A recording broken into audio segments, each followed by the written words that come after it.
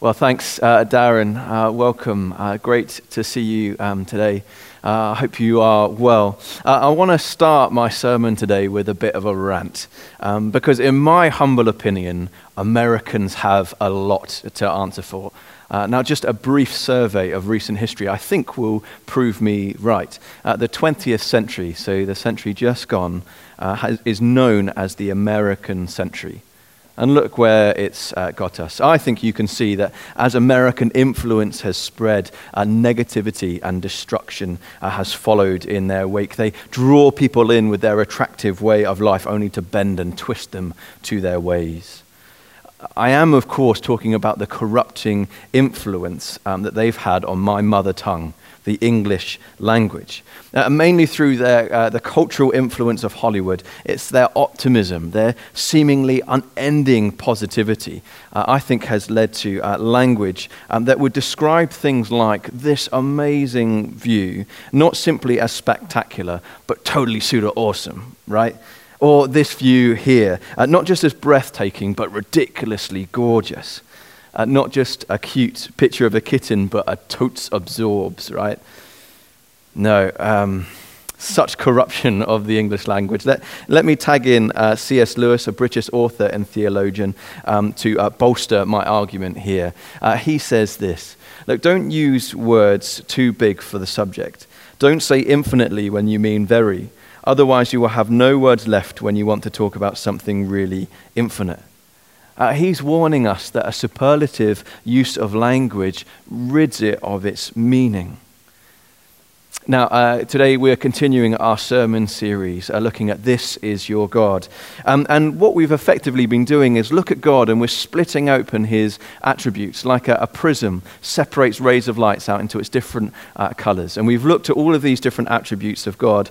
We're teasing each of them apart. Today we are looking at this latest one, God, glorious in goodness.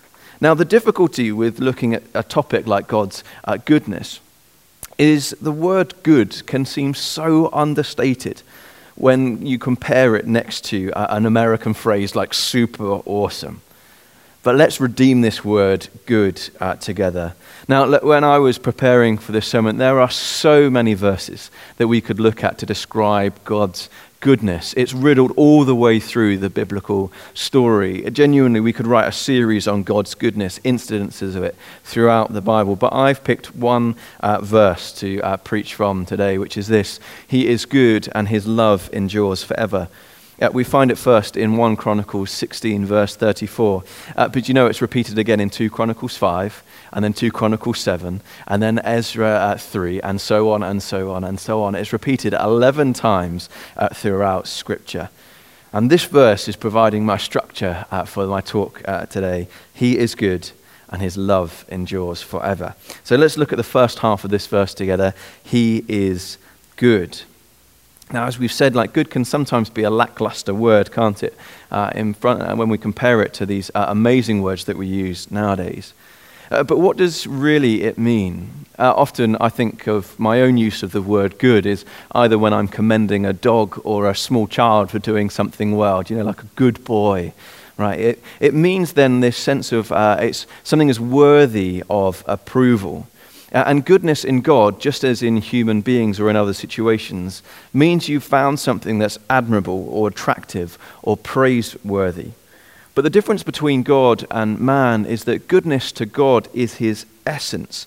It's a summary of the utter perfection of his nature. Whereas when we talk about with creatures like us as humans, goodness is kind of added to us, but with God it's essential to who he is. See, God is the highest good, and indeed its definition. Good is what God approves. And why is what God approves good? Our answer must simply be because he approves it. There is no higher standard in the world to which we can appeal. I'm going to quote Arthur Pink a few times in this sermon today. And he has this to say about God's goodness. God is not only the greatest of all beings, but the best. And so the Bible is full of God's goodness, full of stories of God declaring his goodness and his people experiencing it as well. Let me start with a brief story from the Bible. We find it in Exodus. I don't know if you've seen the Disney film, The Prince of Egypt. This is a film that tells that story of a character named Moses who is brought up within the Egyptian royal household despite him being a Hebrew whose people are enslaved by Egypt. And it's a story of the Exodus, that is freedom from slavery, the Hebrew people being broken from bondage from Pharaoh and the Egyptians. And it's Disney turned it into this amazing film, The Prince of Egypt. You should totally watch it. The verses that I would like to draw our attention to is actually set after this film. So the film finishes just as the people are released and they go out into the wilderness and to the desert where they spend 40 years before they enter the promised land of Israel. And in those 40 years, God has a number of interactions with his people. One of them is recorded for us in Exodus 33, verse 19. And this is where the Lord God is addressing Moses and saying that I will cause all of my goodness to pass before you, and I will proclaim my name before you. And then in fulfillment of this promise to pass his goodness in front of him, to proclaim his name to Moses, God then says this in Exodus 34, verses 5 to 7. God comes to Moses and proclaims his name, the Lord, the compassionate and gracious God, slow to anger and abounding in love and faithfulness, maintaining love to thousands and forgiving wickedness, rebellion and sin, yet he does not leave the guilty unpunished. This is a description of God's goodness for us. And if you're wondering, well, it kind of feels a bit like God's goodness is actually quite hard to pin down, here's a quote from a guy named J.I. Packer, who's written an excellent book called Knowing God. And I think he unpacks this well for us. He says God's truthfulness and God's trustworthiness, his unfailing justice and wisdom, his tenderness, forbearance, and entire adequacy to all who penitently seek his help, his noble kindness in offering people the exalted destiny of fellowship with him in holiness and love, these things together make up God's goodness in the overall sense of the sum total of his revealed excellencies. Wow, God is good. It's a simple phrase, God is good, but as you can see, it carries such weight, doesn't it? This one word, good, seems to be so closely related to so many other of God's characteristics. Indeed, so we could describe God's mercy as his goodness towards those that are in distress, or we could describe God's grace as his goodness to those who only deserve his punishment. We could talk about God's patience being his goodness towards those who continue to sin over a period of time. God's goodness is not just something that we can say of him, but it's also something that we can see in him. Because God is good, God does good. As Psalm 119 puts it in verse 68, when talking praises to God, you are good and what you do is good. So you are good and what you do is good. And we can see a couple of really explicit examples of God's goodness to us in the Bible. Now, there are loads that we could turn to. I've picked two, the first of which we can see God's goodness to us in creation. And for this, we need to look no further than the first chapter of the Bible, Genesis 1. Now, at each stage of creation, so it's described for us in 7 days across this account in Genesis 1. In each day, there's a repeated refrain, God saw that it was good, all culminating on the seventh day with this proclamation in Genesis 1, verse 31, God saw all that he has made, and it was very good. Now, the Psalms, a book of songs that we find in the Old Testament in the Bible, again, pick up on this theme. They're full of God's praises, of God's goodness to us, shown through creation. For example, in Psalm 139 and in Psalms 145, both of those psalms praise God for giving food and provision to every creature. If you know your Bibles well, you also know this is an example that Jesus uses to describe God's goodness to us so that we don't need to worry. He there describes the birds in Matthew 6, doesn't he? And says, look at the birds. They don't harvest, but their God provides for all of their needs, so don't worry either. In Psalm 139, a majestic psalm that points to us being fearfully and wonderfully made.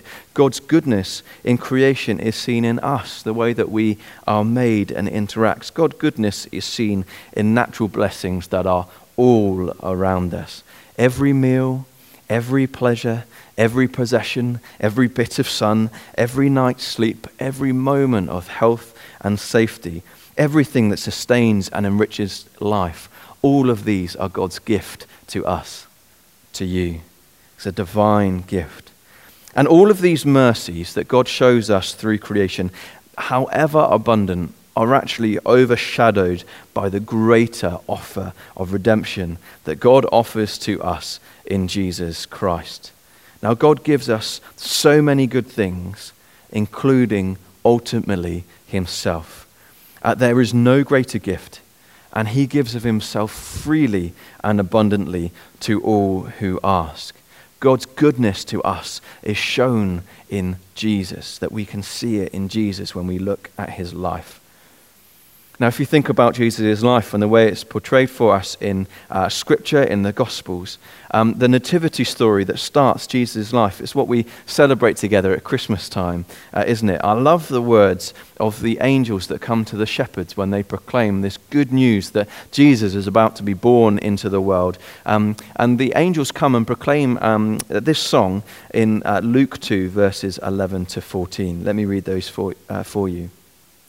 For there is born to you this day in the city of David a Saviour, who is Christ the Lord. And this will be a sign to you. You will find a babe wrapped in swaddling clothes, lying in a manger. And suddenly there was with the angel a multitude of the heavenly host, praising God and saying, Glory to God in the highest, and on earth peace, good will towards men. The angels here are proclaiming God's great gift of Jesus to us. Jesus given to us to provide for our deepest needs. The Apostle Paul, who wrote a lot of the New Testament, summarizes like this really well in Romans 6, verse 23. For the wages of sin is death, but the gift of God is eternal life in Christ Jesus our Lord. What a wonderful summary of the gift of God to us. In these two halves of the verses we can see it. The wages, that is the price for all the wrongdoing that we do before God and to others, that's death. It's separation from God. But I love this verse because it talks about this gift of God, something that he gives freely to us. It's eternal life in Christ Jesus our Lord. This is something that God gifts to us in Jesus, and this is his goodness on display for us. God delights to give us good things. And what better thing to give us than his own Son, Jesus Christ, who came and lived, died, resurrected, and ascended, and now glorified in heaven, who has sent his Holy Spirit to live within us. Now, this is such a precious gift. Our next two sermons actually are on these themes of Jesus Christ, the goodness of God, the gloriousness of God that we see in Jesus, and then also the fact that God comes and lives inside of us by his Holy Spirit. Do not miss out on those sermons that will carry on looking at these incredible scenes and God's goodness to us in them. So where have we got to so far in this sermon? We're basically saying, do you know who God is? He is good. And we're looking at the depth of that word being like just description of so much good that God wants to give to us. Now, because God is good, so he will always be good. This is the second half of the verse that we're looking at together, isn't it? God is good and his love endures forever. Because God is good, his love endures forever. And it's important that we get this, that we understand that God will always be good to us. So God will always be faithful to us because his love endures through all things. This is important we get it, particularly in our day and age. Particularly in the UK here, which is my setting where I live here in London. We talk a lot about fake news at the minute. I wonder if you've heard about it as well. It's basically a culmination of this sense of, can we trust what we read in the media? With the proliferation of online material, it seems that anyone can write what they like and put it up online. And it's really hard for us to trust what is written. I know in the UK as well, our society's most sacred vows, the wedding vows, the vows that a couple will make to each other on their wedding day, actually do not hold the same value that they used to. Divorce rates are going through the roofs. It seems that with exceedingly rare exceptions, actually man's word to one another is no longer their bond. But how different God is. Let me tag in again Mr. Pink for this. He says in his book, The Attributes of God, everything about God is great, vast, incomparable. He never forgets, never fails, never falters, never forfeits his word. This is tremendously good news for us. God is good and he never fails. He never falters. He is always faithful. There's a verse in Numbers 23 that puts it like this. God is not human, as in God is not like us, that he should lie. He is not a human being that he should change his mind. Does he does he speak and then not act? Does he promise and then not fulfill? Of course, the answer to these questions are no. God speaks and therefore he acts. God promises and he always fulfills those promises. A couple of examples again that we can draw on from the Bible. The first of which is the story of Joshua. He's the guy that came after Moses in the leadership of God's people, Israel. And he is the one that as they approach the promised land, he takes God's people into the promised land and they conquer it together. And he reflects at the end of his life with the gathered people of Israel there. And he's talking about how good God has been to the Israelites. And he says this in Joshua 23, verse 14. Now I'm about to go the way of all the earth. That is, that he's going to die. But you know with all your heart and soul that not one of all the good promises the Lord your God gave you has failed. Every promise has been fulfilled. Not one has failed. He said that he's taken the people of God on a journey from being in the wilderness to being in that land of promise. And standing in that land of promise, he's looking back and saying, see these promises that God made to us when we left Egypt, that he would give us a good land. Oh, see how he has fulfilled them. Here we are. Or we could look at Solomon, King Solomon. So this is a king who kind of oversaw the golden age of Israel, Israel at its greatest extent. He's the one that built the temple of God, the first temple. He's the son of King David, who wrote most of the Psalms. Solomon himself is famed for his wisdom and writing a number of books of the Bible there. And he says, he reflects this when he's completing the temple and having dedicated it. So he says this in 1 Kings 8, verse 24. You have kept your promise to your servant David, my father, and with your mouth you have promised, and with your hand you have fulfilled it, as it is today. Again, he's praying to God and before the gathered people to essentially say to them, look at the promises that God made to our ancestors, that we would not only inherit the land, but we would build a permanent temple to be able to worship God in. Here we are, dedicating this temple to God. Now, all of these culminate, so there's a number of other stories that we could have looked at, but I'm just sorry we don't have time.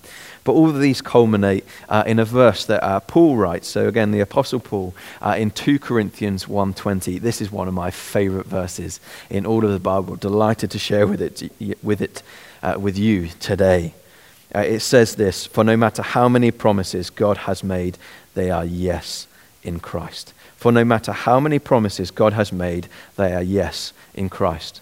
Paul is essentially saying here, just like Joshua could at the end of his life and saying, look, God promised that we would be in the promised land, here we are. Just as Solomon could say and prayed to God before the people of Israel, God promised that we would build a temple. Look, here we are dedicating it. So Paul is saying here, wow, all of these promises that God has made to his people are fulfilled to us in Jesus Christ himself. And no matter how many promises God has made, no matter how many that you want to count, they are yes in Jesus Christ.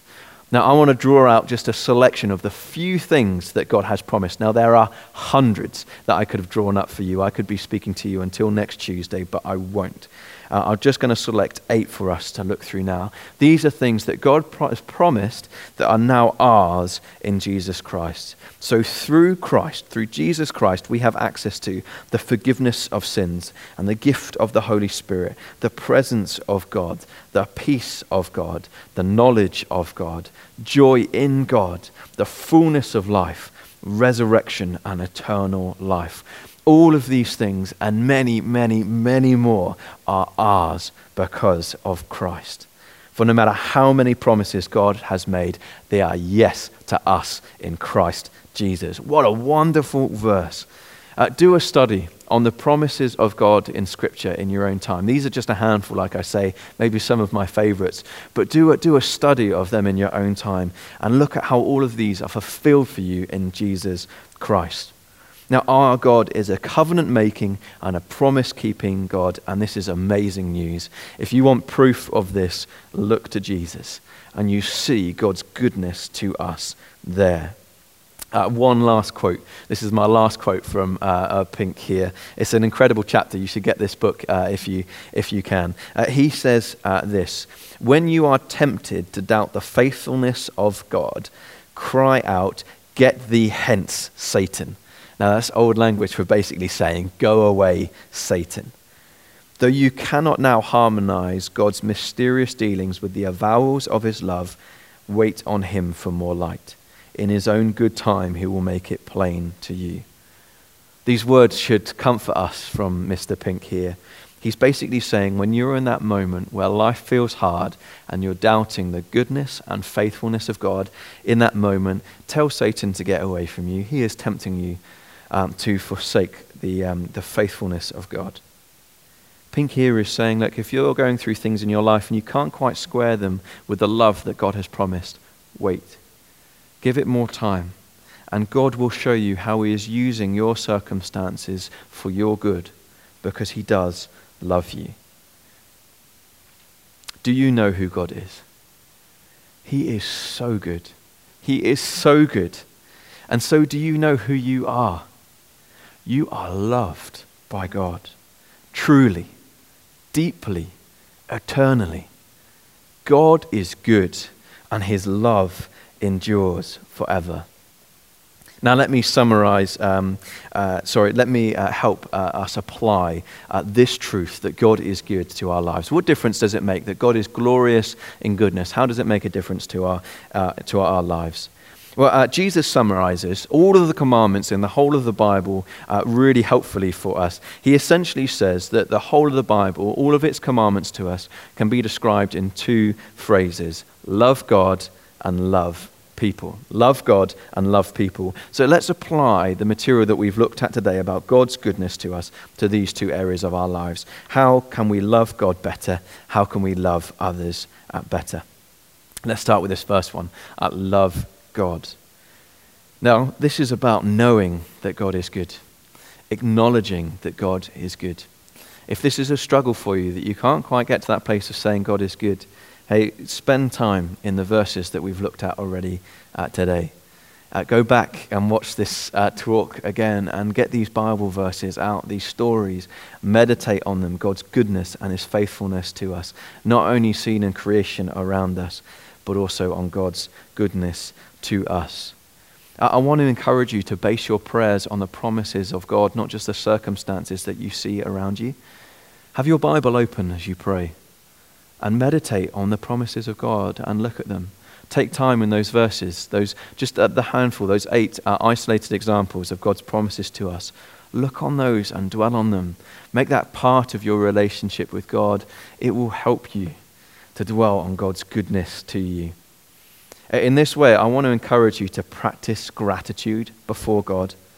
Count your blessings like a small child who you've given a bit of pocket money to. I don't know if you were like this when I was a child, when my parents used to give me 20p a week with which to buy some sweets. I would often have a few p left over at the end of that, and I would save it up. And I remember I would sit there and count them, literally count them. I mean, there'd be like 4 or 5p there at the end of the day, but I would count them out and be like, yes, this is mine.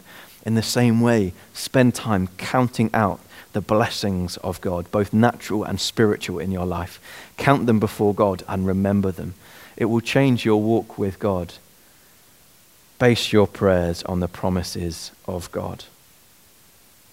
How do we do this next bit? Love people. Well, this is that we should aim to do good. That is, that we should do what God approves of. Now, we are built to reflect who God is. We are made in God's image. And so his goodness and his faithfulness should be things that we too can grow in ourselves. I have a friend named Chris, and I absolutely love him. He's such a positive guy. And one of his descriptions of people that I absolutely love, he'll often say to me, "Oh, do you know so-and-so? Oh, they are such good news." I love that as a description of someone. "Oh, they're such good news." I want to ask, can someone say that of you? Can someone say that you are good news to them in their life? Soberly reflect on that. Are you good news to the people that are around you? Now, if your honest answer is, no, it doesn't seem like that, I get in arguments all the time. Don't be condemned over that truth, but be convicted. Don't fall into condemnation, but be convicted by the Holy Spirit that this is maybe something that God wants to change in your life. God longs for us to reflect him, and we can reflect God and his goodness. You should be good news to those that are around you. Do you know the wonderful news about this is that God's goodness and faithfulness are the fruit of the Spirit that we read about.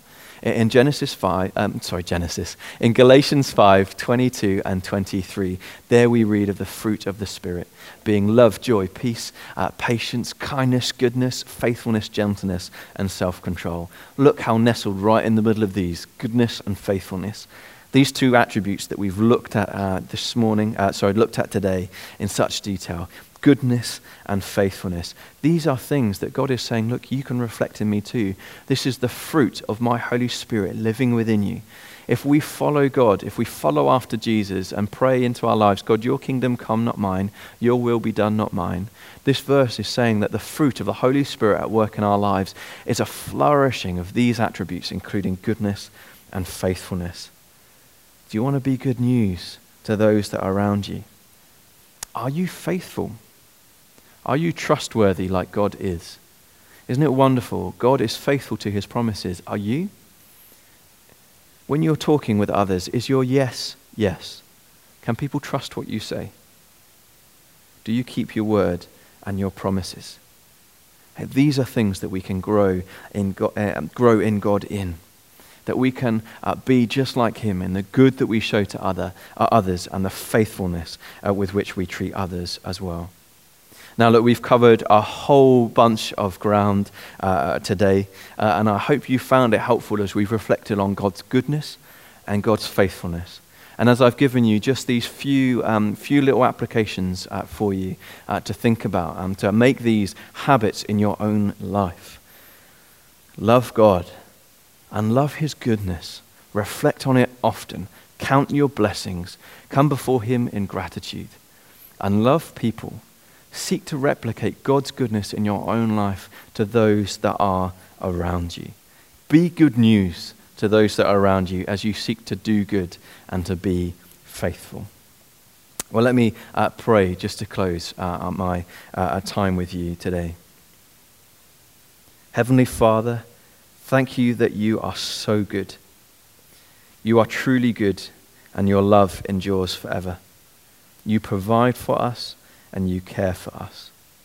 Thank you for the gift of your Son, Jesus Christ, in whom all of your promises are fulfilled.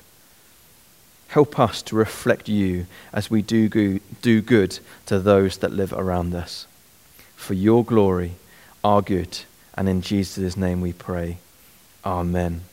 Thank you so much for joining us today. God bless you wherever you are. It's been such a joy to be with you. I hope to see you again soon.